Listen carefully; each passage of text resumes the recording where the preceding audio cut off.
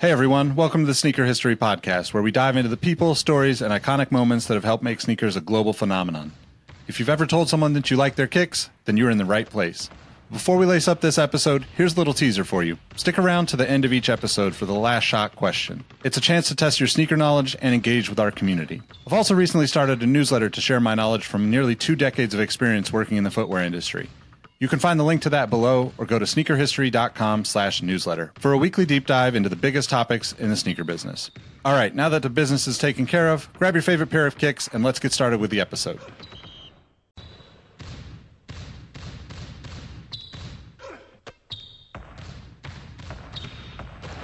Jordan trying to shake off Starks. Oh, what a move!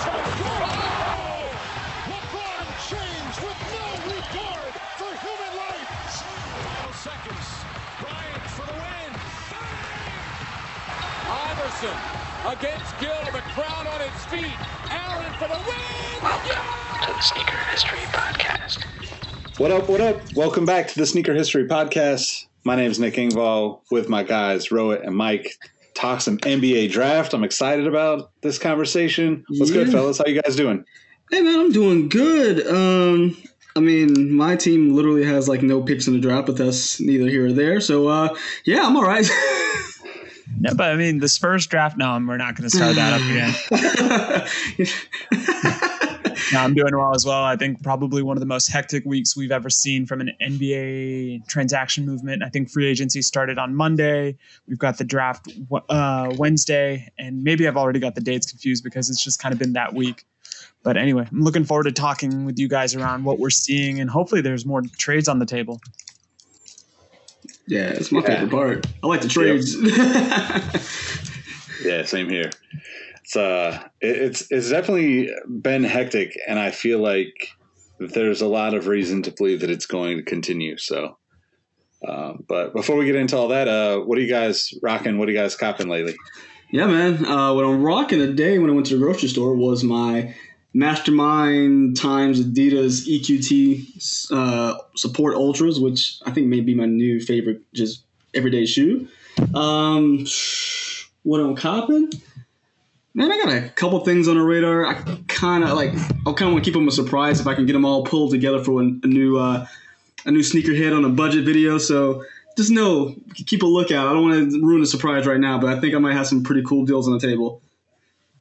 Oh, that's fantastic. I'm looking forward to watching that on YouTube, Mike. Yeah, man. For me, what I rocked today was I was actually a Nike intern in 2007, and part of our going away gift was a free pair of Nike IDs. So I actually took a pair of Dunk Lows and converted them into what I called the Ninja Turtle colorway. So I had a green body, and then I had red laces to represent Raphael, an orange tongue for Michelangelo, blue midliner, I think, for Leonardo, and I think the secondary set of laces were purple for Donatello. And then what I'm copping, hopefully, will be a pair of Dunk ceramics for our 4th member of the team, Robbie, size 12. And if you're not copping those, that's just doing our boy a solid and getting a size 12, hopefully, in your raffle ticket. Yep. Yeah, so today I rocked sneakers and stuff, Reebok collab from, I don't remember when it came out, a while back. It's a DMX Run 10. Ooh. It's like a fully reflective 3M upper. Mm-hmm. And if you haven't worn like the original DMX cushioning, it's super comfortable. So I know that it's a bit different now, but it's still pretty solid. And the DMX Run 10 was kind of like a chunky, like almost like if you take the feel of an Allen Iverson shoe and cut it down into a runner, that's what it was. So I think Sneakers and Stuff did a really good job with that particular shoe, and one of my favorites. And I'm happy to be able to dig it out and find some stuff now that I'm in a new space. So, and then as far as what I'm looking to cop, I'm not looking for anything myself, but I'm definitely I'm putting my throwing my name in for the size 12s for Robbie as well. So he might end up with a whole stack of them this time around. Yeah, I want Robbie to have a whole size run and just sell them out of his trunk of his car or whatever, and then piece the overcoat. Rolling around in Oregon, just slinging dunks to everybody. Yeah. That'd be awesome. So before we get into the draft talk, I'm going to read a review. This one comes from K/4. 5-star review says, shoe game and combos on point. If you're a fan of sneakers and good conversations and some minor history lessons, this is it. Awesome podcast. So shout out to K/4 for the review. If you got a moment, head over to iTunes/Apple Podcasts and just shoot us a review. Good, bad, indifferent. Just the feedback is what we're looking for. It helps us grow the podcast, get in front of some new people, and grow the community here at Sneaker History. So that said, the community in the Discord from our Patreon is a very solid group, and the Secret Santa that's going on or in the works is impressive to say the least. So if you haven't, head over to patreon.com/sneakerhistory and join, and you'll get access to the Discord. It is fantastic. Like, this is so well organized from a group of sneakerheads, and where our attention spans are like, ooh, something new. I'm pretty impressed how well organized this is so far. No, I think to your point as well, it's the sneakerheads. We may be short-circuited in terms of the attention span, but we always have that eye for detail. And I think we're always there to kind of profess our love for things. So it's a really awesome gesture, and I hope more people get involved. And I'm excited to see what happens and what comes out of that, because half the fun of a Secret Santa is just trying to understand, what can I get this person that I may never have met before, but hopefully I'll have a bond with going forward. So word. Yep. Agreed. Well said. So I don't know, how do you guys want to go at this whole draft thing, right? It's there's just so much going on, and I feel like normally we talk before the episodes and we get a little catching up in. I feel like Rohit's been sitting there silent because he's just got flames ready for this episode. He's just been No. This is definitely going to be a Steve Nash type podcast where I'm just going to set you guys up for oops, and I may have a crafty layup in me, but it's really about the team, because there's no I in team, there is a me, but that's after you scramble defenses, and that's what we're looking to do right now. Oh man. So, I mean, I don't want to start with the stuff I want to talk about. So let's just run through maybe the top 10, let's say top 12. Sure. For obvious reasons. And then we'll jump back into kind of some of the conversations, but we got the Timberwolves taking Anthony Edwards at number 1. We got the Warriors taking James Wiseman at number 2. We got LaMelo Ball going to the Hornets at 3. Patrick Williams going to the Bulls at 4. Isaac Okoro going to the Cavs at 5. I can't spell or I can't pronounce Onyeka. Yeah, you have it. Yeah, going to the Hawks. Genetic. That's awesome. Killian Hayes going to the Pistons at 7. Obi Toppin going to the Knicks at 8. Denny Avdija going to the Wizards at 9. Jalen Smith to the Suns at 10.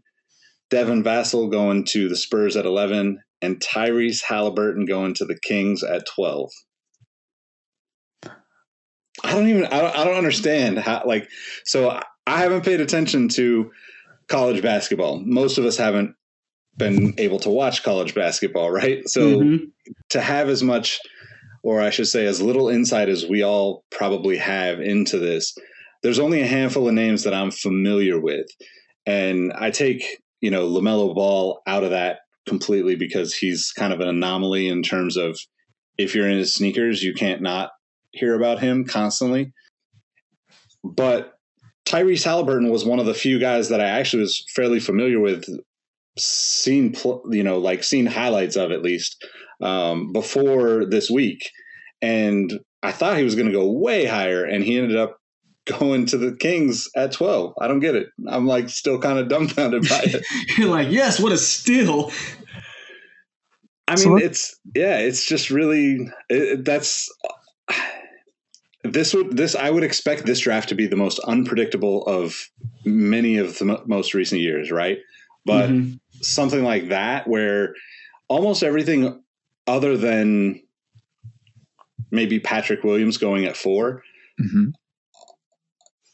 And the Knicks taking Obi Toppin, because I thought everyone said that Halliburton was going to go to the Knicks at 8. So I'm just kind of dumbfounded that all worked out. And aside from the fact that, there's obvious questions about the Kings roster right now because of all the trades falling through and the rumor of Buddy Hield not responding to text messages from the coaching staff at this point. So we've got a lot of stuff to work out, but I'm happy to see. I think Ty Halliburton is he reminds me of, although like almost everybody has said he just seems like he's another De'Aaron Fox, but he actually reminds me, and I think it's because his jump shot is a little bit funky. He actually reminds me of Kevin Martin. Because Kevin Martin had that slightly off jump shot, right? I mean, he's a great shooter. Both of them seem to be great shooters. But, like, they both have that little quirk, that little, like, that doesn't seem normal, with the jump shot. So, I don't know. Kind of interesting. I think a lot of the draft choices we've seen have been pretty – like you said, there wasn't anything, like, really big, like, oh, I didn't see this happening. I think because of the really volatile free agency that's going on right now, they just don't know what they need and don't need a lot of teams. I mean, clearly the top 3, they're like, okay, great, we can have these supplemental players to fill in, the blanks. I mean, of course, the Hornets needed a point guard because, oh my God, what was his name? I cannot remember his name. From the Celtics. Terry Rozier? Yeah, Terry Rozier. Yeah, he just wasn't producing like they thought he would. So, I mean, that clearly they needed that. But I feel like everybody else is kind of like, okay, we're going to play it safe. We're not going to make too many crazy moves. Only the first trade you saw was at 16 where Isaiah Stewart was traded to the Pistons after being dealt to the Rockets first. So everyone's just kind of holding until they can figure out what their actual contracted players are doing, seems like. Yeah, it seems like a game of chess where everybody is just moving pawns and you are inevitably waiting for that first move where that first capture happens. And then all you see is a bloodbath. And I think right now it's a lot of table setting. We're making sure the forks are right next to the knives, which are right next to the plate, and making sure your salad fork is close. I will say this. Podcasting is an audio medium. I can't see either one of you guys. Is that fair to say? But I have never seen and heard Nick sound so happy. Like, you're literally radiating through the podcasting speakers. And I hope the audience at home can also just bask in this moment. But to your point about uncertainty, who would have thought that the Sacramento Kings, a franchise that we've kind of maligned fairly for being out there, took the best player available to them? And you know what? It strengthens a strength. And I'm always a fan of that because a lot of drafting comes down to, do we take the best player available or do we fulfill a team need? Mm-hmm. I'm interested to see how Halliburton plays with Fox. And I do think their skill set complement one another in the sense that De'Aaron Fox is go, go, go, go, go. Halliburton seems to be a change of pace. And if we're going to use old player comparisons, I really like this as Andre Miller with a better shooting range. This guy just seems to fundamentally get it. He's a basketball player. He has a good feel for the game. He makes sure he can not only beat you with his body, but more importantly, he can beat you with a head. And I think he is going to continue that tradition of intriguing point guards that inevitably always come out of Sacramento or have a pit stop in Sacramento, whether it's Jason Williams, Mike Bibby. In this case, I'm interested to see how Halliburton does, and I wouldn't be surprised if he's a top 3 Rookie of the Year vote getter and possibly a first-team All-NBA rookie. Yeah, and I feel like they're going to take Halliburton. I'm comparing, I know he's not much of a difference in size, but he's about 2 inches taller than De'Aaron Fox. I feel like he's going to end up being like a hybrid shooting guard, point guard, just kind of how they ran that, kind of, hopefully they don't do it like this, but the Harden-Westbrook tandem, because they both technically were point guards. But you kind of had them play different roles in that position. So I think they might try to run that same 2-guard or 2-point guard method, but just probably with a more hopefully Tyrese Halliburton has more of a jump shot than Westbrook does. Oh, for sure. I'm overly optimistic about it. the Kings always have turmoil, right? Like there's always unnecessary drama, whether it's DeMarcus Cousins or, like Chris Webber during his years. I mean, like all the way back, even like the Bibby and Jason Williams stuff. I mean, there's just always been challenges in keeping people happy in Sacramento because it is a relatively small market when you're looking around this country and seeing all these players that, might get bigger endorsement deals, might get more opportunities to do things off the court. But I think that the interesting thing to me about, the potential pairing of the two, although like, I think you're right, like Halliburton is a much more controlled pace than De'Aaron Fox at times.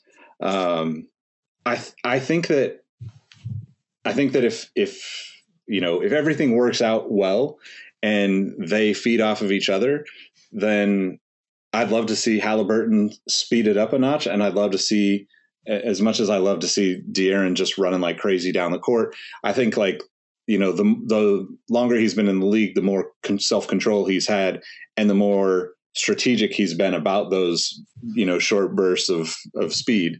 And I think that's the beauty of what could potentially happen. Now, I'm still a realist when it comes to Kings basketball. So I'm probably going to go to bed tonight, assuming that all of this will be traded away in the morning. But, at least for the next few hours before I go to sleep, I'll feel pretty good about it. Oh, man. Well, Spoken like a true fan. Spoken like a true fan. But it's a realist fan. He knows what can happen. And that's why I respect his fandom. It's like, you know what? I know you guys can make this all just a living hell for me tomorrow, but I appreciate what you did for the first 5 minutes of this. For sure. Who do we want to look at next? Because I'm kind of favoring James Wiseman because I think the Warriors, even when they're not good, they seem to be the most fascinating team. Yeah. For sure. Yep. Let's do it. So they ended up picking James Wiseman, the much hyped, three-game career having Blue Tiger out of Memphis. He is everything we expect our modern day big man to be. He's a rim runner. He's athletic, but he's got a deft shooting touch that I think will only be harnessed in Golden State.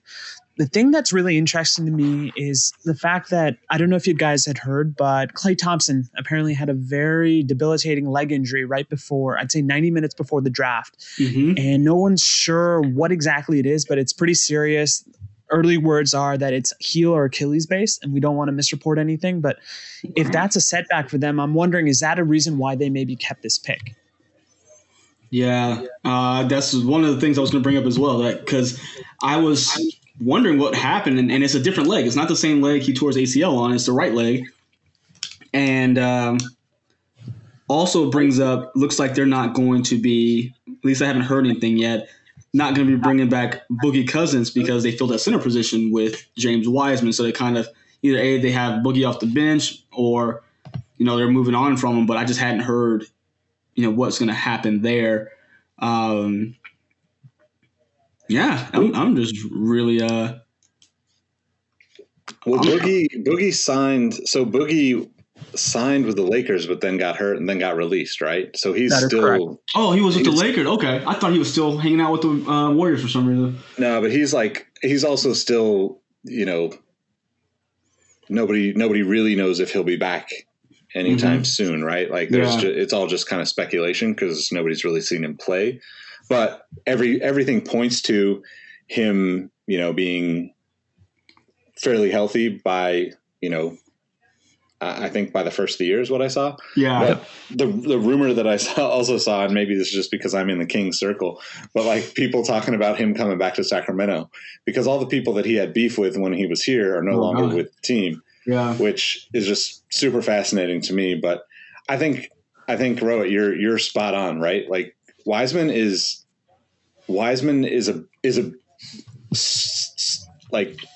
he's the quintessential big man, but I think that in the Warriors offense, he's a big man that can shoot from outside better than most. And it wouldn't surprise me if he fits just perfectly into that entire organization and really gets to like hone in on skills that he was not expecting to, you know,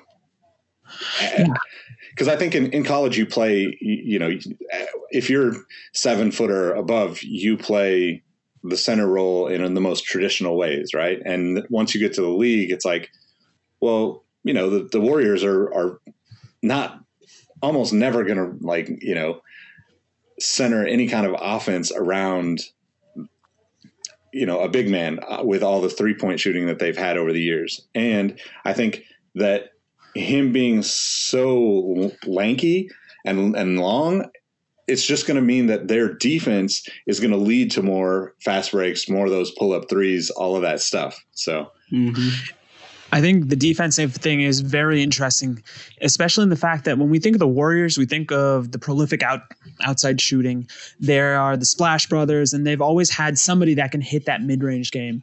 Where I think Wiseman is going to thrive is he's running the break. You've got Clay. Hopefully the injury isn't too severe. You've got Steph. So they're going to be dragging defenders out towards the perimeter with their gravity.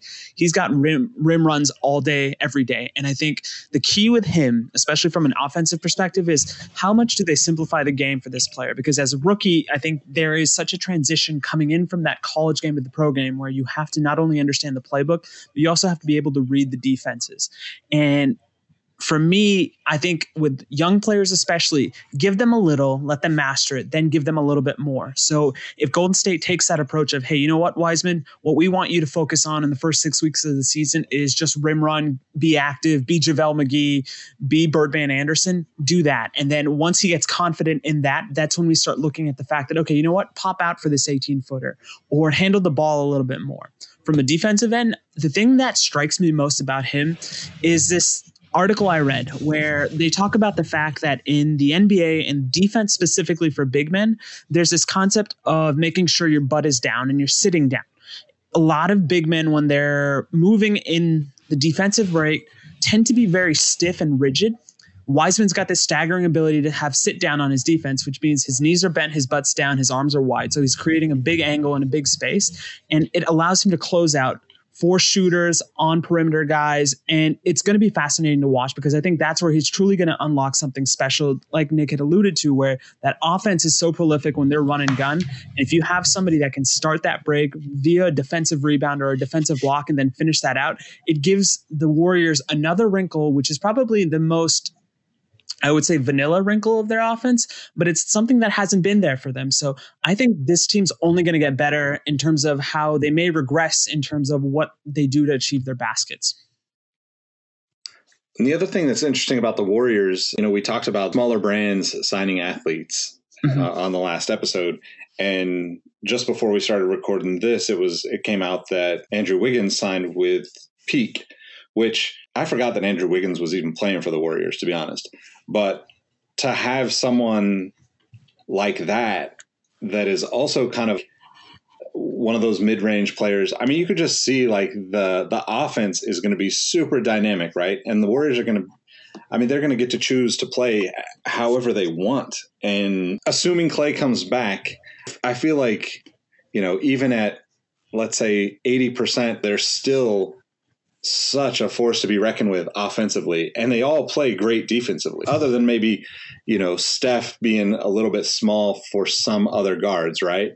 But otherwise you're not really losing anything on the defensive end. So it's almost like, I don't know how, but it's almost like the Warriors are like right back in the talks of like, you know, obviously the Lakers are going to be tough to beat with Anthony Davis and LeBron and company, but yeah, I could see this being a really good fit. And to your point as well, Nick, the Lakers are the king right now in the NBA because they have that size. And this is me thinking that the Warriors have to acknowledge that size issue, and they're trying to get as mobile of a big man as possible. Because if you have those Rudy Gobert types, while great defensive anchors, they get exposed when the game turns into selective run and gun or half pace. So I think this is as good of a defensive fit. And I'm understanding that if Draymond Green is there, and he kind of unlocks that defensive mentorship role that we want him to, because he seems very intelligent, especially when he's breaking down the games on TNT. It's going to be a match made in heaven. And yeah, if you can get anything out of Andrew Wiggins, because for me, if he can just do his best Harrison Barnes impression, the Warriors are set. And like I said, this is all going to be contingent on Clay coming back, hopefully sooner rather than later. But even if this is a minor leg injury, I think it's okay sitting him down, because as we've seen now, this NBA schedule that's coming up is almost divided into two parts, because they are going to have an all-star game. And I'm wondering, is that going to be just something along the lines of, are they going to coast? And then once the post all-star game break hits, that's when we kind of expect the Warriors to shape back into postseason form. What are you thinking, Mike? Any observations you want to kind of put out there? Because I know, unfortunately, the Warriors have been the nemesis of your beloved Houston Rockets in recent years. Well, I mean, besides my team having our own just issues internally, just thinking, you're talking about how the Lakers are king of the West. I was going through, I mean, clearly they don't draft until number 28, something like that. And they've only made one move, and that was acquiring Dennis Schroeder and trading Danny Green. So you can see that there's still, Schroeder can generate points himself. He's a decent defender. But I feel like they are preparing for the Warriors, just kind of thinking about that. They're, Rondo's getting older. He didn't opt back into his deal. Again, they got rid of Danny Green, who's a little older as well, but it looks like they're preparing for, a rejuvenated Warriors team by getting another person who could score. It looks like they're trading. They got rid of some of the playmaking with Rondo and some of the, that just elbow jumper from Danny Green, who's somebody who could create, just, take some of the load off LeBron and AD to make them focus more on other players. So really interested to see who they draft. I don't know if it'd be someone they can utilize right off the jump, but I just really am curious on how they're very quiet. They seem to be pretty happy with their core. They're going to probably sign Anthony Davis to a pretty substantial deal here within the next couple of days. And, I mean, I don't know if they're going to make any noise, like during the free agency, but I feel like they're just really kind of bunkering down and just trying to keep this core together as much as possible, since they already won and have chemistry, and try to be able to combat that Warriors team. Because I feel like they're not as worried about the Clippers. There's more the Warriors that they're trying to get trying to get ready for, get their muscle up for. The point you made about the Lakers and Warriors eyeing each other is going to be really interesting, because as I'm doing that mental Rolodex of who's there in the West that, as the Lakers, I need to be aware of, and more importantly, I need to prep for, it is the Warriors, because of the fact that they have their lack of making it to the playoffs has been their biggest strength, because we don't know what a Warriors team looks like. And that gives you the most fear if you're a team that's game planning against them. The Lakers have played the Nuggets. They know what their best shot is. The Mavericks are going to be interesting, because we finally get to see how Luka now handles year 2 of this coronation process finally crystallizing. And he is officially that next guy that we're all going to be looking at with bated breath, saying, hey, can he live up to the hype and the prophecies that have been told about him?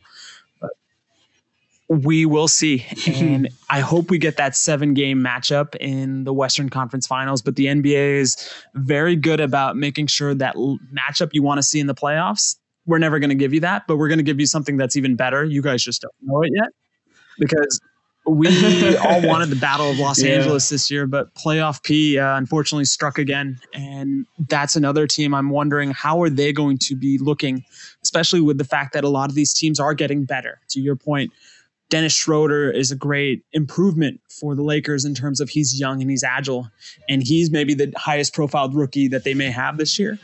But I don't see anything from the Clippers that lets me know that they might even make it to the second round this coming year, but we'll see. Nick, any thoughts on the Warriors before we transition somewhere else? No, but I think the Mavs are an interesting conversation piece, only because all the reports on Buddy Hield trying to get out of Sacramento at this point say he wants to play with Luka. So the Western Conference is just going to be insane. It is definitely the basketball equivalent of the Red Wedding every year. It is. I guess I do have one last thought on the Warriors. The thing that, like you said, it kind of gives the Warriors the advantage because nobody's really seen the team back together in quite some time.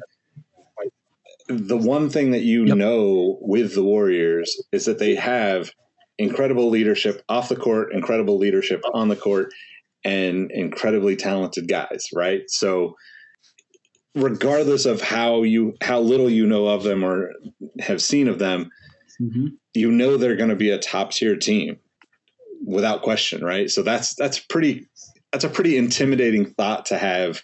If you're, like you said, the Lakers looking, keeping eyes on each other, right? So it's going to be interesting to see how that all plays out.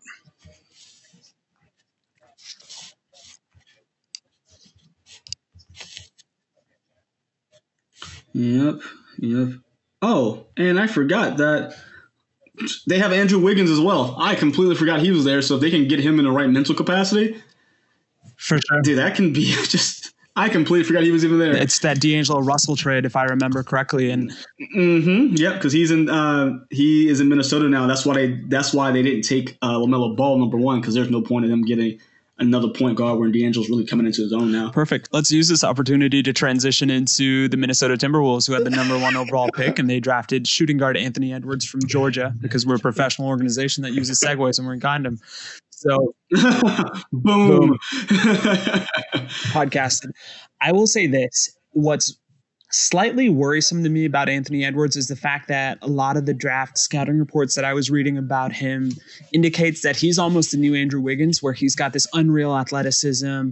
He jumps out the gym. He's super explosive, but it's a question of how bad does he want it, and a question of how active is he, because he seems to go through long stretches of games where he's just dormant or picking up a jumper here or there, or maybe going to the line 1 or 2 times. But in the NBA, there is quite the reputation one has if they're drafted number 1 overall. And I'm almost wondering that how does a number 1 overall rookie stand as the third option? Because on paper, that seems like as ideal of a spot as you want coming into the league. But there is that pressure there, especially considering the fact that I think Karl Anthony Towns, while very skilled, I don't know if he has that mentality that, let's say, a KG would, where he's going to rip your heart out from your chest and step on it and then possibly eat it and then step on it again because he's a badass.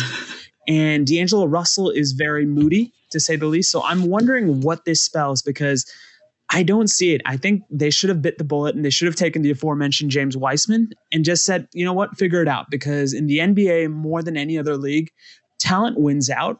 And if you can mesh nicely and provide this unique blueprint on how to be a new unorthodox team, that usually goes in your favor. But I don't know. What are you guys making of this Anthony Edwards pick? I think it would have made more sense if they would have traded Karl Anthony Towns first, not because they play the same position by any means, but because you want someone there who can be a mentor for the rookie. Because you said it, between Karl Anthony Towns and D'Angelo Russell, I don't see a good mentor veteran player there to help Anthony Edwards if he does have that, that stigma around him that maybe how bad does he want it? Those aren't the two people you want to be around, because they don't really seem to want it as, bad either. I think that a trade would have been better. Maybe it can still happen. We don't know yet. But like you said, everyone's just kind of putting the pieces together, setting the table for, waiting for all hell to break loose when it comes to moving these pieces around. But they have to have something else planned, because this is not going to be, a good showing. He won't really have the floor to show what he can do in this situation. I mean, you're going to have Ricky Rubio there again. We were discussing that before, that he got traded back to that team, but he's not a scorer, so he's not going to be able to carry that team. I just think there has to be more to it, but Timberwolves wouldn't surprise me if they didn't do anything else, because they're not the greatest run, organization when it comes to their personnel. I think that's like a really interesting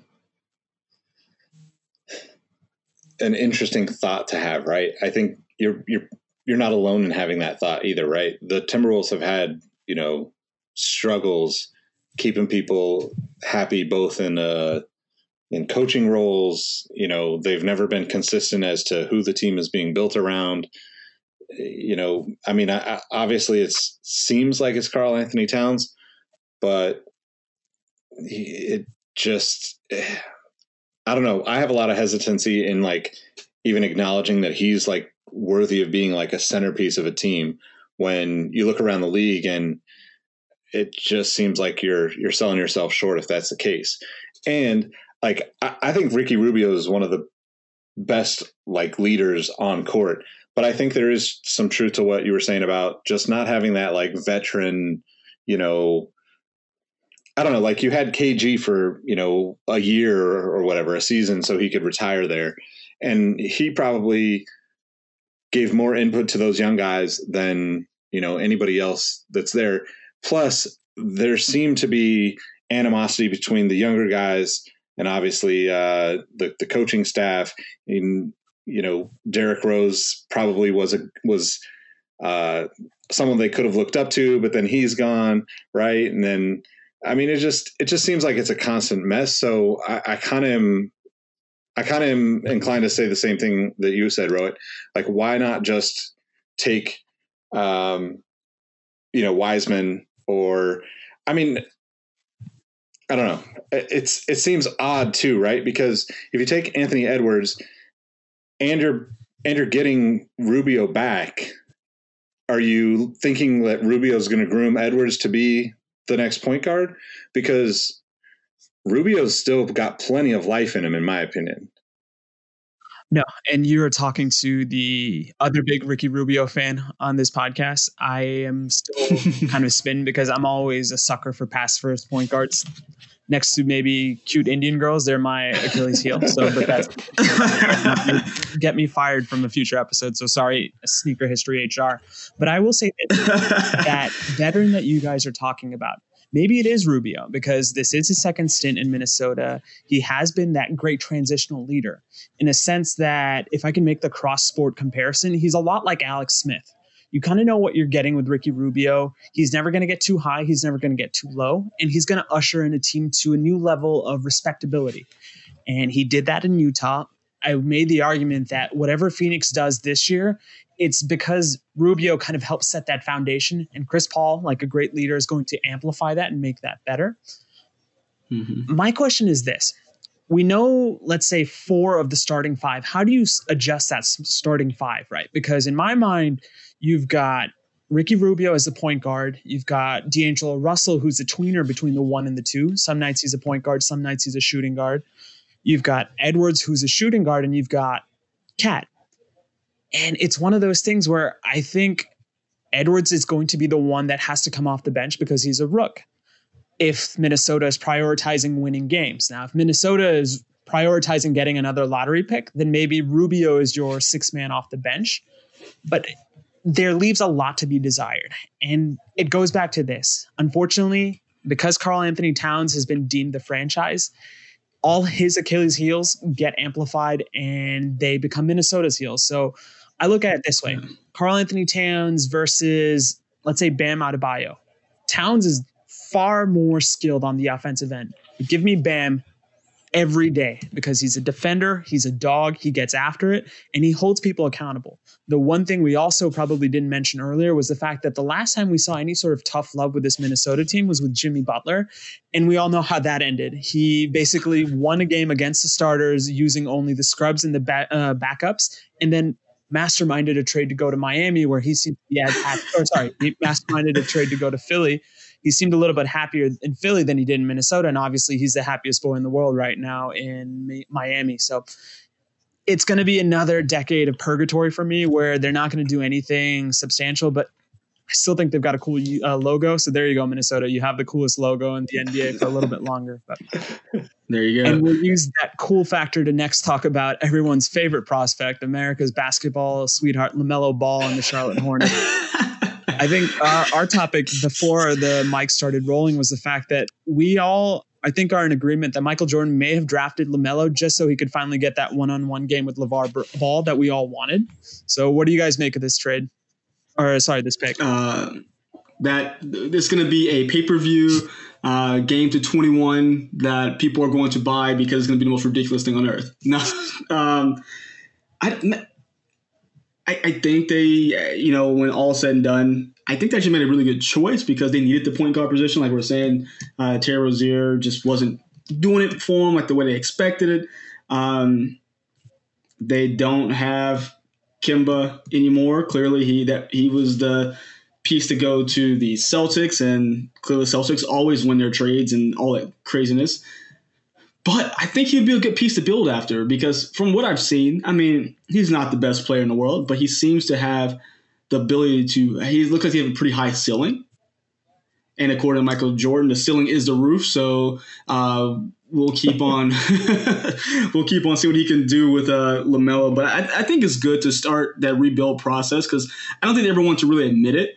But they're in rebuild, and I think they're finally just kind of like, all right, cool, let's start with make this young player a cornerstone to see what happens. I feel like he's still overrated. I know that I shouldn't be so hard on any kid coming into the league, but I just feel like, I don't know, like watching the draft, right, and like seeing the highlights and hearing the guys talk about him, I still look at him and like, okay, you're 6'6", 6'7", probably like 185, 190. You're obviously going to come into the league. You already have the attitude, right? People already know you think you're the shit. You're kind of going to have like a giant target on your back. I think he's going to get pushed around quite a bit in the league. And I also think that his jump shot with that kind of, I don't know, like that kind of funky low hanging fruit, I think I think it's going to be problematic for him until he learns to play against, NBA caliber players, right? Like it sounds, kind of harsh to say that, but like every time you look at highlight reels of LaMelo, he's incredibly talented. He's an amazing basketball player, and he's incredibly entertaining as a basketball player. But I don't think I've ever seen him play against people that were at his level of skill or higher. Thank you. And I think the other part of that is he's always played with really great people up until, like maybe this last year, right? I forget who, but didn't he play with somebody else in this draft in high school, along with the two other Ball brothers? I don't know about that. It was one. I know he. Yeah, because they showed a picture on ESPN, and I cannot remember who it was. There, it was. I think it's on Yeka. Yeah, I think that might be. I know he played against RJ Barrett in a game as well, and he held his own, but RJ was still considered the better prospect coming out of that game. Yeah, so I just don't know if he's been surrounded by tough enough competition, and I think that's also my personal belief in regards to all of the Ball family, big baller brand type stuff. It's awesome to see somebody build their family up like that, have amazing talent. It's awesome to see them build their own brand. It's unfortunate that it didn't work out the way they intended to have them all playing for the Lakers, but it really is impressive to see what Lavar Ball has essentially, put together over the years. And I'm not wishing, bad things on any of them. I think they planted the seeds that will shift an entire generation of talented kids coming into, the NBA with their own logos, their own brands, their own shoes ready to go before Nike or Adidas even cuts them a check. And to your point, Mike, was it you that mentioned he had just signed that deal with Puma? Yeah. So it's going to be interesting because Puma is kind of slowly making inroads into being another player at the basketball table. To your point about him playing up to the level of competition or lack thereof, I completely agree with everything you said, Nick. And one other thing. What team has he made better? And maybe this is me being a basketball purist, and maybe this is me yelling at the clouds because I'm an old man. But I want my point guard to have a visible impact on the team. And I believe the team that he was playing for in the Australian League, the Illawarra Hawks, were 3-6 last year. And I think the couple of games that he played, he led them to the same record. And I don't know much about the Australian Basketball League. Maybe there's just a lot of hoopers there, and I just have to get familiar with it. But if he's unable to bring a team to 500 in a JV league, I do have questions about him. I have questions about his long-term success. I also have questions about his fragility because all these guys that we're talking about have been pampered to some level. Yeah. The Ball brothers, for better or for worse, have been pampered to such a level that they are prone for targeting. And I do think the fact that his brother going through what he went through may help LaMelo kind of navigate those waters a bit trickier if LaMelo was the oldest. But yeah, I'm not holding out hope for him. I think if we're going to be honest with ourselves, if there's anybody that's looking to be a bust, it might be the two prospects we just discussed in Edwards and Ball. But I don't want them to be that. As we are all apparent, as we're all aware, rather, we're all about the players getting their checks and making sure that they can eat right. And as great of a passer as LaMelo and Lonzo have been, probably the greatest genetic gift that the Ball family has is Lavar's cult of personality and his just sheer determination to make sure his boys get recognized. So I will always applaud a dad like that. So good on you, Lavar. You fulfilled your prophecy. Now we just need to get LiAngelo back on the league somehow. Yeah, well, he's with the Oklahoma Blue right now, so maybe he'll find a spot in after, well, I don't know what we call it, Summer League, Winter League, whatever they want to call it.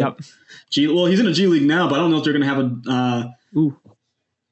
like a summer type league this year, or they're going to go straight to training camp and, hey, maybe you make it from the roster there, but I don't know how they're going to do that this year. Yeah, I mean, just to circle back to what Rohit said to kind of start this conversation about Ball going to the Hornets. I really am just waiting for the face off between Lavar and Michael, right? If anything, we can look back at The Last Dance and realize that Michael is still 1000%, competitive and wants to be the best at everything. So I wouldn't be surprised if they literally took LaMelo because Michael just wants to be able to play Lavar one-on-one just because he wants to win that badly. There's a popular theory that Michael Jordan drafts players purely on the fact that he drafts players he knows he can beat in his current day state. And while that's humorous for Michael, I'm sure the entire Charlotte Hornets fan base doesn't care much for that ideology, if that is in fact true, and we'll never really prove that. But I don't know. So what do you guys make of... Oh, sorry, go ahead. No, just what I was going to say. It wouldn't surprise me because of Lavar's personality, just how boisterous and like how very competitive he is. It wouldn't surprise me that if him and MJ are actually really good friends, they would become good friends during this time period, because that's the kind of people Michael Jordan would hang out with. If you look at The Last Dance, the people he hung out with were just as rowdy, like gamblers, whatever, boys. That was his people, and it would not surprise me they ended up actually getting along. I'm just waiting for the Big Baller Brand Jordan collab then, if that's what we're getting out of this partnership. Oh, my God. Oh, no. Don't do it. No, I've spoken it into existence, so clearly it's going to happen. So, apologies for that. Are there any other players you guys want to talk about, or should we just pivot to the league in terms of what we want to kind of see now that we're slowly understanding things? And let's work with the caveat that maybe James Harden does end up in Brooklyn. Are they a top 4 team in the East right now, let alone a top 4 team in the entire NBA? He's not going to Brooklyn. He's going to Philly, looks like. Oh. I have a strong... Yeah, I know. I kind of just threw that one out there. Because of the Al Horford trade, they're clearing out some cap room. Daryl Morey already has sent Meek Mill out there to recruit James Harden. That's one of the 2 places he wants to go. They keep saying Brooklyn solely, but it's not just Brooklyn. It's also Philly he's looking at. And with Daryl Morey, who built around him, who he trusts, it's a good possibility he can end up there, especially if they can pay him. I guess Houston's not going to send out Scarface or Bun B, Mike. No. I guess they're like, we don't have a, Tillman Fertitta doesn't like spending money. He's like, no, that costs too much.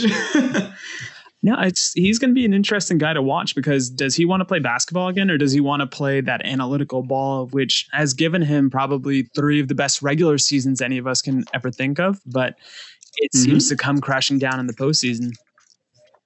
It does, because because of the usage. Like, he's used one of the top 5 usage rates of the league, maybe number 1. Mm-hmm. If he went to Philly, you have 2 guys that can't stay healthy, which is not going to help his case. But in the prime situation that he could stay healthy, that you would have a really dynamic center in Joel Embiid who can also take the ball outside, which that would be just a field day for him because he had one center who he can lob it to all the time. Like, oh, okay, cool. But now you're going to have one who can do inside and outside. And you also have a point guard who is going to pass first, which he loves that because that means he'll have the ball more.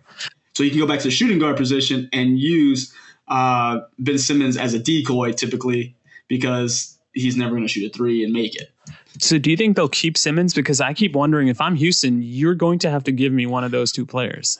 And I would, in fact, probably. How would Simmons? I just don't see if Simmons would help us. Personally, just as a Rockets fan, it was like I'd rather not have either one of them because they're so injury prone. I'd rather make it like a 3-team trade or something. Like, let's get somebody else involved so we can take their star player and maybe give them some cash or somehow get a pick somebody. Like, I think we just took Detroit's first round pick for next year or something like that. We took somebody's pick a few minutes ago with this Trevor Ariza trade. Might have been Portland because I think that was part of the Robert Covington deal. Yeah, but we just sent Ariza somewhere else a second ago, and I can't figure out where the mess we sent them. Let me while you do that, tell you in like 5 seconds. Yeah, while you're glamping on that, I will say this. Danny Green is a good pickup for them because if you are anticipating James Harden loves his shooters, and Danny Green's a shooter. Now, Laker fans may disagree with me for a couple of the games in the finals, but Danny Green is a 5th, if not 6th option on the team, so really can't hold him accountable for, let's say, 3rd option productivity.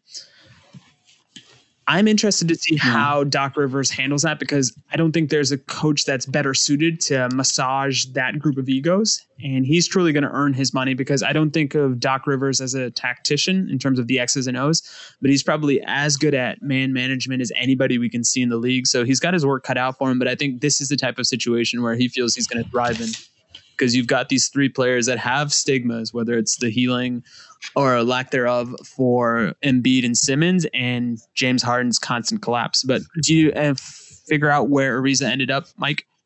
Yep, Detroit. So he went to Detroit, and Houston got a future first-round pick and a 2021 second-round pick that actually came from the Lakers.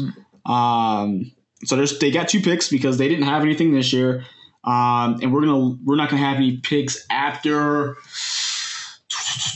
I think 2022 is our last set of picks possibly. I think between 2023 and 2025 we've given all our picks to Oklahoma when we got Russell Westbrook, if I'm not mistaken. So we got fleeced out of everything, and it didn't even work. Hold your head up high, Mike. I think the 21 we got Danny Ainge draft are going to be really good. The boys. I don't know. I can't fathom giving up Ben Simmons. Out of all the players in conversation, or either existing on the Sixers, or anybody that you could even like in some sort of weird 3-way deal of some kind. To me, part of the beauty of the idea of that trade is basically having Embiid, Simmons, and Harden. You essentially have 3, like pillars of the game of basketball in various form, right? You have the fast pace, kind of Harden leading things. You have Simmons, who is obviously, I would assume statistically too, the most consistent out of all 3 of those players in terms of, look, he's going to show up. He's going to give you 15, 8 and 8 every game. And then Embiid is kind of like a big man that kind of just, I don't know. I don't see how they let go of Ben Simmons out of all that. But I mean, the Horford thing makes sense. Horford seems super out of place alongside of Ben Simmons and Joel Embiid anyway. I don't know. The Rockets can't. There's nobody that, like, you can't make that trade without it being Ben Simmons, right? But that just doesn't make sense to me. Like, I would not trade Ben Simmons away. they're already saying that after this season, if they can't get a better result, that one of them's gone, and it makes more sense to get rid of Ben Simmons because he hasn't got you exactly the result you're looking for. You have a better ceiling and better chance to surround another great player with Embiid. I think that Harden is clearly like the superstar of the three, right? I don't think Embiid is a superstar quite yet. He could be at some point. I don't think Simmons is a superstar ever, but Simmons is almost like a Scottie Pippen, right? He's just going to be there for the team, and you're not going to build a team around him. But if you bring in a superstar, maybe it is Harden, then you have a pretty competitive team, in my opinion. But I just don't see how without giving up a ridiculous amount of either picks or something, how you keep Simmons and Embiid and bring Harden into the mix.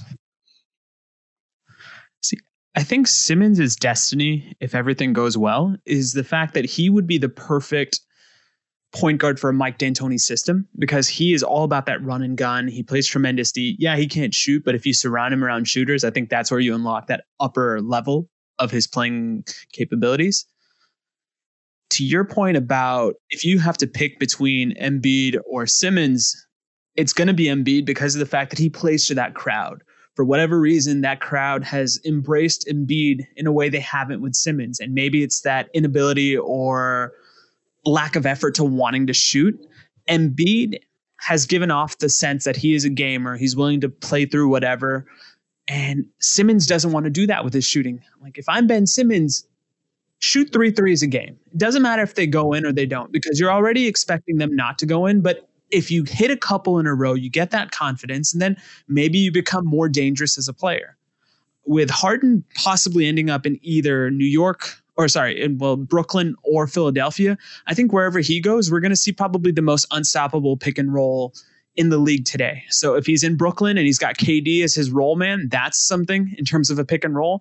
But conversely, if he goes to Philly and they're somehow able to keep both Simmons and Embiid, then you've got probably the most dangerous pick and roll that I can ever think of because now you have two guys that can roll to the basket. And with Simmons as well, he's a great passer. So you've unlocked that corner three where, what do you know, Danny Green is there or insert random shooter there because we know Morey's going to accumulate these shooters. So it makes sense. But yeah, it's not looking good for anybody that's purchased a Philadelphia 76ers Ben Simmons jersey, in my mind. Hey, Nick, I got some good news for you. What's that? The Bucks trade for Bogdanovich has fell through. Yep. Yeah. So you're going to be hanging on to him. I didn't realize I was going through these trades, but it's bad news for the Bucks because now they're like, crap, now Giannis has an out. Because apparently he was communicating with Bogdan to come to the, trying to convince him that, hey, this is a good trade, so on and so forth.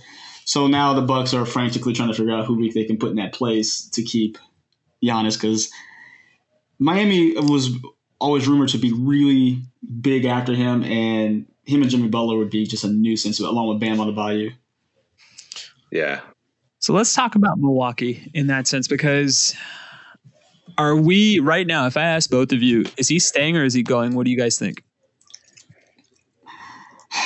My mind says he should go, but the checkbook, they're going to open up for him and say he probably stays. I mean, that's such a hard question to even, like, I would not even want to have to answer that, Giannis as Giannis himself, right? Like, the problem with it is even if the Bucks surround him with, the best of the best of who's in the league, right? Assuming you're not going to get an AD, LeBron, Russell Westbrook type, it's going to be really hard for him to kind of,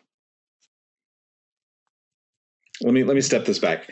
At some point as a entertainer, your thought and intention has to look at bettering yourself for the long haul, right? And that doesn't necessarily mean basketball.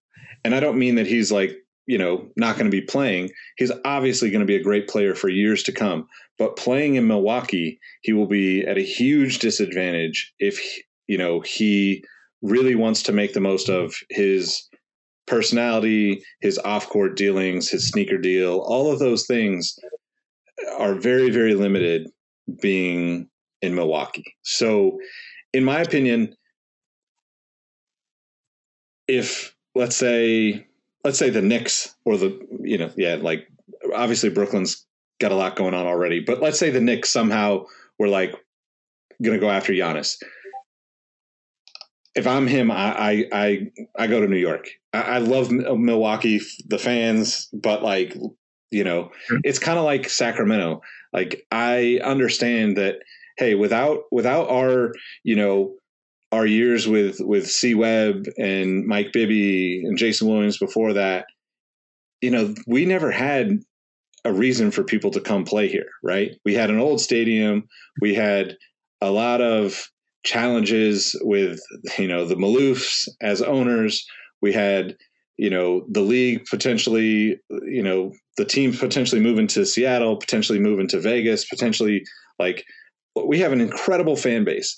And it seems, and from the few friends that I have that are from Milwaukee that are Bucks fans, they have the same thing.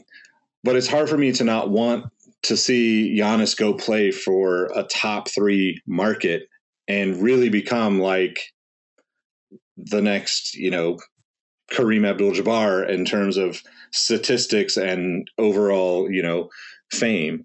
So I would say he leaves if a huge market comes, as an opportunity, but I don't see him leaving if it's not like it's probably New York, LA, maybe Houston, but with as chaotic as it's been down there, no offense, Mike, I don't see him, it'd be tough to see him actually doing that. You could see maybe Chicago because he's close there already. And Chicago obviously has a huge basketball, marketability to it. But yeah, that was really long winded, but I think there's so many variables that it'd be hard to say just one way or the other without kind of throwing out some of those conditional things. I think it's finals or bust for him this year. He has to get there. And if he can't get there, I start to wonder, how did we anoint him? And I don't want to come across as a hater or Skip Bayless, but he's a great player. But he is also similar to what we were kind of saying about Ben Simmons. He seems to be a number 2 guy that's just trapped in this number 1 role. And he has this ability to take your breath away because he truly is an embodiment of all 5 positions in one. But he at least makes an effort to try to develop that outside shot. It's not working as of right now, but maybe it will. The big market thing to me is frustrating because when I do see the teams that are interested in Giannis, it is Miami, it's Toronto, and it's Golden State. Now, I would say this, of the modern NBA, those are 3 of the bigger markets because of recent history in terms of who those teams have been able to acquire, who those teams have been able to develop. It almost seems perfect to me that he ends up in Toronto because he gets to do the immigrant thing again. He could be the first superstar that's an immigrant in 2 countries. And they've got that supporting cast there. And he just needs to be able to play basketball and not get caught up in that thing. And what is important to me as a Giannis appreciator is the fact that he has never really played with a point guard that's truly a pass first point guard. And I was hoping that Chris Paul would have ended up in Milwaukee because I think he would have made a lot of his life a lot easier. Mm-hmm. And maybe Kyle Lowry's still in Toronto in my pipe dream situation here because I think Giannis needs a point guard. And wherever he goes, if it's a big market, great. If it's a smaller market, I'm okay with that. Just promise me he gets to play with a point guard that does some of the heavy lifting for him because I don't know if he's built for that. Yeah, and I don't know if Drew Holiday was the answer. I mean, nothing against Drew Holiday, but I don't think that was the answer. He's a great player, but like you said, a Chris Paul, someone of that caliber to take some of the load off of him because, yeah, he has good players around him, but if he's down, there's nothing. They're just sitting ducks. So I think Drew Holiday is. I mean, obviously he's not Chris Paul in terms of a point guard, right? But he's definitely someone that I could see. Who's in Milwaukee? Eric Bledsoe? No, Bledsoe went, but Chris Middleton is still there. Yeah, Middleton, Drew Holiday. Who else? Who's their shooter? I can't remember. The Lopez brothers are still there. I think you've got Dante Vincenzo. So they're still kind of missing that traditional pass first point guard, but Holiday is going to get him some breathing room because he's going to take on the other team's best defender now. And I think Giannis is at his most dangerous when he gets to play that free safety role in defense where he can just pick passing lanes and then just counterattack with the best of them. Yeah, you're probably right though. Like he has to at least get to the finals, right? Or there has to be so much potential and, some other anomaly that comes along that throws things off for them to say, okay, we're going to do this again and him want to stick around. Right. But I mean, not only that, this past year was his best opportunity at the final. Oh yeah, for sure. The road was open for him in a way that we've never seen it open for, let's say, any player other than an early LeBron James in his Cleveland tenure, right? Brooklyn was still literally a year away because their players weren't there. Toronto lost the reason why Milwaukee didn't win the title last year, let's say, with Kawhi joining for greener pastures. And everybody else just looked a step behind them. And maybe this is indicative of their head coach because Coach Bud is a great coach, but maybe he's the James Harden of coaches in the sense that he thrives in the regular season. But if you are playing against him night after night, then maybe you're able to pick up on some of his nuances and maybe he's not as dominant and his squad is not as dominant. Yeah, we saw that when the Miami Heat played them in the playoffs. They figured out a way to stifle Giannis and make the other guys have to do something, and the other guys couldn't come up with the plan. So you can clearly see you're right on the money there, Rohit. He could be figured out in 7 games or 4 games, whatever it may be. Yeah, I don't know. So one of the things, kind of switching it up, one of the things that I thought was really interesting that we at least need to mention, because I don't really want to talk about the Knicks too much because it's just too easy to make fun of the Knicks. But Obi Toppin, his dad actually played on the And One mixtape tour back in the day. And his I think his nickname was like the Dunker Delights or Duncan Delights or something like that. That's when you sent that to us. I was like, what are you talking about? See, I was like, what? That's crazy. Like, we were just talking about the And One stuff on the last episode. And here it's like, son of a street baller. And yeah, it was a cool full circle moment. But, well, I guess I should thank the Knicks for taking Toppin though. So, I mean, the Kings definitely don't get Halliburton without them passing because that was basically where he was almost guaranteed to go before. So, no, you know what? I'm kind of happy for the Knicks. They need this moment of happiness, and I know we've got a pretty strong New York presence in our Discord, so there's a shameless plug for the Discord. He is probably as close to Amari Stoudemire as the Knicks have seen since getting Amari Stoudemire. I'm interested to see how he meshes with RJ Barrett because there's a possibility of a nice inside-outside game. The guy is a hustler. He's going to put his body out in the line, and I think all else fails, he's going to endear himself to that New York crowd because they value hustle more than they do anything else. And I, too, am shocked that New York didn't take a point guard because that city is known for taking on point guards or making point guards. But maybe Sacramento's gain is not New York's loss because Obi Toppin, the younger of the Duncan Delight, and who knows? Maybe the Knicks win 25 games this year. I'll say it. Dang, you give them a whole 25? Never mind. I'm sorry. I took that back. There's only 72 games played this year. We'll go ahead and go with 12 games. Sorry, New York Knicks, man. We'll take Just that. wanted to get your hopes up. Hey, on the bright side, you'll be in the lottery next year. That 2021 draft is nice. Just ask Houston, right? Zing. It's so sad. It's so sad. I'm just gonna have to live with these for next year, unless some miraculous thing happens where we come out of the bloodbath of the West. But I think we're gonna be the stepping stones of the West. No. Just look at it this way: Bill O'Brien's gone. There's a fumigation process that's currently in place for the great sake. He might be coaching the Rockets now. Who knows? The way everything's going on, I think he might be the GM of the Rockets. If he at this tells point. Fertitta I can do this for less than $100K a year, you know that's going to happen. He'll do it. He'll do it immediately. Oh. All right. So, any parting thoughts on the draft this year?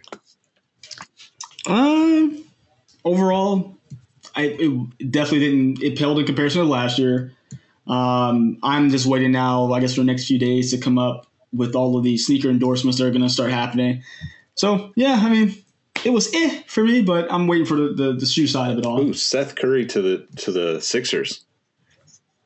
Wait, they moved him? Wow. Josh Richardson and the 36th pick for Seth Curry. So they get rid of JJ Redick from the Sixers? No, he's still there, right? No, Redick's in New Orleans. Oh, remember? yeah, he's in New Orleans. Yeah, he is in New Orleans. No, but this is right. interesting because I think Doc Rivers is his father-in-law. So Doc Rivers is the coach members of his family, extended in this case. But yeah, maybe they are kind of stockpiling a secondary unit that's going to be prolific from three. So maybe they are onto you, Mike, and they're saying, we're bringing Harden along, so let's just get him shooters alongside. I'm telling you, man. Everyone's focused on this Brooklyn thing. James Wiseman, Rookie of the Year, unless something catastrophic happens, just because I think that situation's really nice for him. Obi Toppin is going to turn some heads, hopefully in the right way. LaMelo Ball, don't get murdered. That's all I ask you. Please don't find your Patrick Beverly who's going to harass you. Get murdered. Right? Yeah. I mean, that's like, I'm actually looking forward to someone like Patrick Beverly playing against LaMelo Ball more so than I am whatever LaMelo Ball is going to do. Right? Like, poor guy. Yeah, it's just the thing. Remember when Lonzo was getting drafted and Joel Embiid and Ben Simmons are literally having this conversation on Twitter saying, I can't wait for him to come to Philly. I'm going to dunk on him. I'm going to make his daddy cry. Like, we're going to see that times 10 because LaMelo is more of a showman than Lonzo was. Yep. And he truly is his father's son when he plays to the crowd and he has that heelish wrestling persona, because that's the best way I can describe the balls in that sense. But who knows? Yeah. Yep. So I think my last thought on the draft is we didn't talk about Patrick Williams, but I actually think that he's going to be an incredible player. I don't know if he's going to be an incredible player in Chicago. Obviously, Chicago's struggled to keep the right people around for a while, but he's kind of just the guy that I was like, yeah, this is somebody I'm going to pay attention to. So. They've got a good backbone with him and Wendell Carter Jr. and Lauri Markkanen. So they're going to be a squad to watch. There's a good base there. Yep. And Billy Donovan can coach young talent up. So we'll see. I'm cautiously optimistic for my brother, who's a big Bulls fan. Right on. Well, let us know what you think of the draft. Let us know who your team is, who they picked up, what your wins were, what your losses were, who you think came out on top. And if you have any predictions into the whole James Harden, Russell Westbrook fiasco that's going on right now, leave us a comment and we will incorporate it into an upcoming episode. But thanks for listening, spending some time with us, and give us a follow at Sneaker History on all the platforms. You can follow myself at Nick Engvall, NickEngvall on all the platforms. And guys, let them know how they can find you. Yeah, you can find me on Instagram and Twitter at MadWatcher789, YouTube at Mike Guillory. And I know, Robbie's not here with us today, but I know that he would have a sentiment for us, and that's going to be Lakers back-to-back. So I'm just going to say it because he's not here. Like, I'm sure he's going to tweet about it later. Like Lethal Weapon. What was that? And follow Robbie at RAHEE702 on Instagram. And I'm Rohit. My Instagram is at RRohitM13 and Twitter Roheezy. yeah, thank you guys as always for engaging in conversation with us. That's one of my favorite things is when we get those new sneaker history posts on Instagram, and the comments are really insightful. So please continue that as well. Definitely. And we appreciate all of you, and we'll catch you on the next one. Peace. See you. What up, y'all? This is Nick again. First, I wanted to thank you for listening to the Sneaker History Podcast. It really means a lot that you would spend a part of your day rocking with us. Before you take off, I wanted to ask a few favors. If you're looking for more content from the Sneaker History crew, head over to patreon.com/sneakerhistory. Our Patreon members get access to exclusive episodes of the podcast, our latest merch, giveaways, and much more. You can become a member for as little as $5 a month, and it really goes a long way supporting the crew. Next, make sure you're signed up for our email newsletter. We share updates about the footwear business, some of our favorite finds and deals, and other sneaker-related news a couple times per week. I like to think of it as a one-stop shop for the sneaker game, or at least a work-in-progress one-stop shop for the sneaker game, if you know what I mean. Last but not least, tell someone you like their kicks today. Whether online or in person, social distancing in effect, of course, it helps make the sneaker community a better place, and you never know what conversation and opportunity might come from it. As always, we appreciate you, and we'll catch you next time. Peace. Hey, Nick here again. Before you take off, I want to thank you for listening to the Sneaker History Podcast. Be sure to hop into our Discord to answer this episode's The Last Shot question and get to know our community of sneaker enthusiasts. If you'd like more insights on the trending topics in the sneaker world, I've also recently started a newsletter to share my knowledge from nearly 2 decades of experience working in the footwear industry. You can find the link to that below or go to sneakerhistory.com/newsletter. And last but not least, tell someone you like their kicks today. You never know how far a simple compliment can take you, and we all know how good it feels to be on the receiving end of some appreciation. Thank you for all the support, and we will catch you on the next episode. Peace.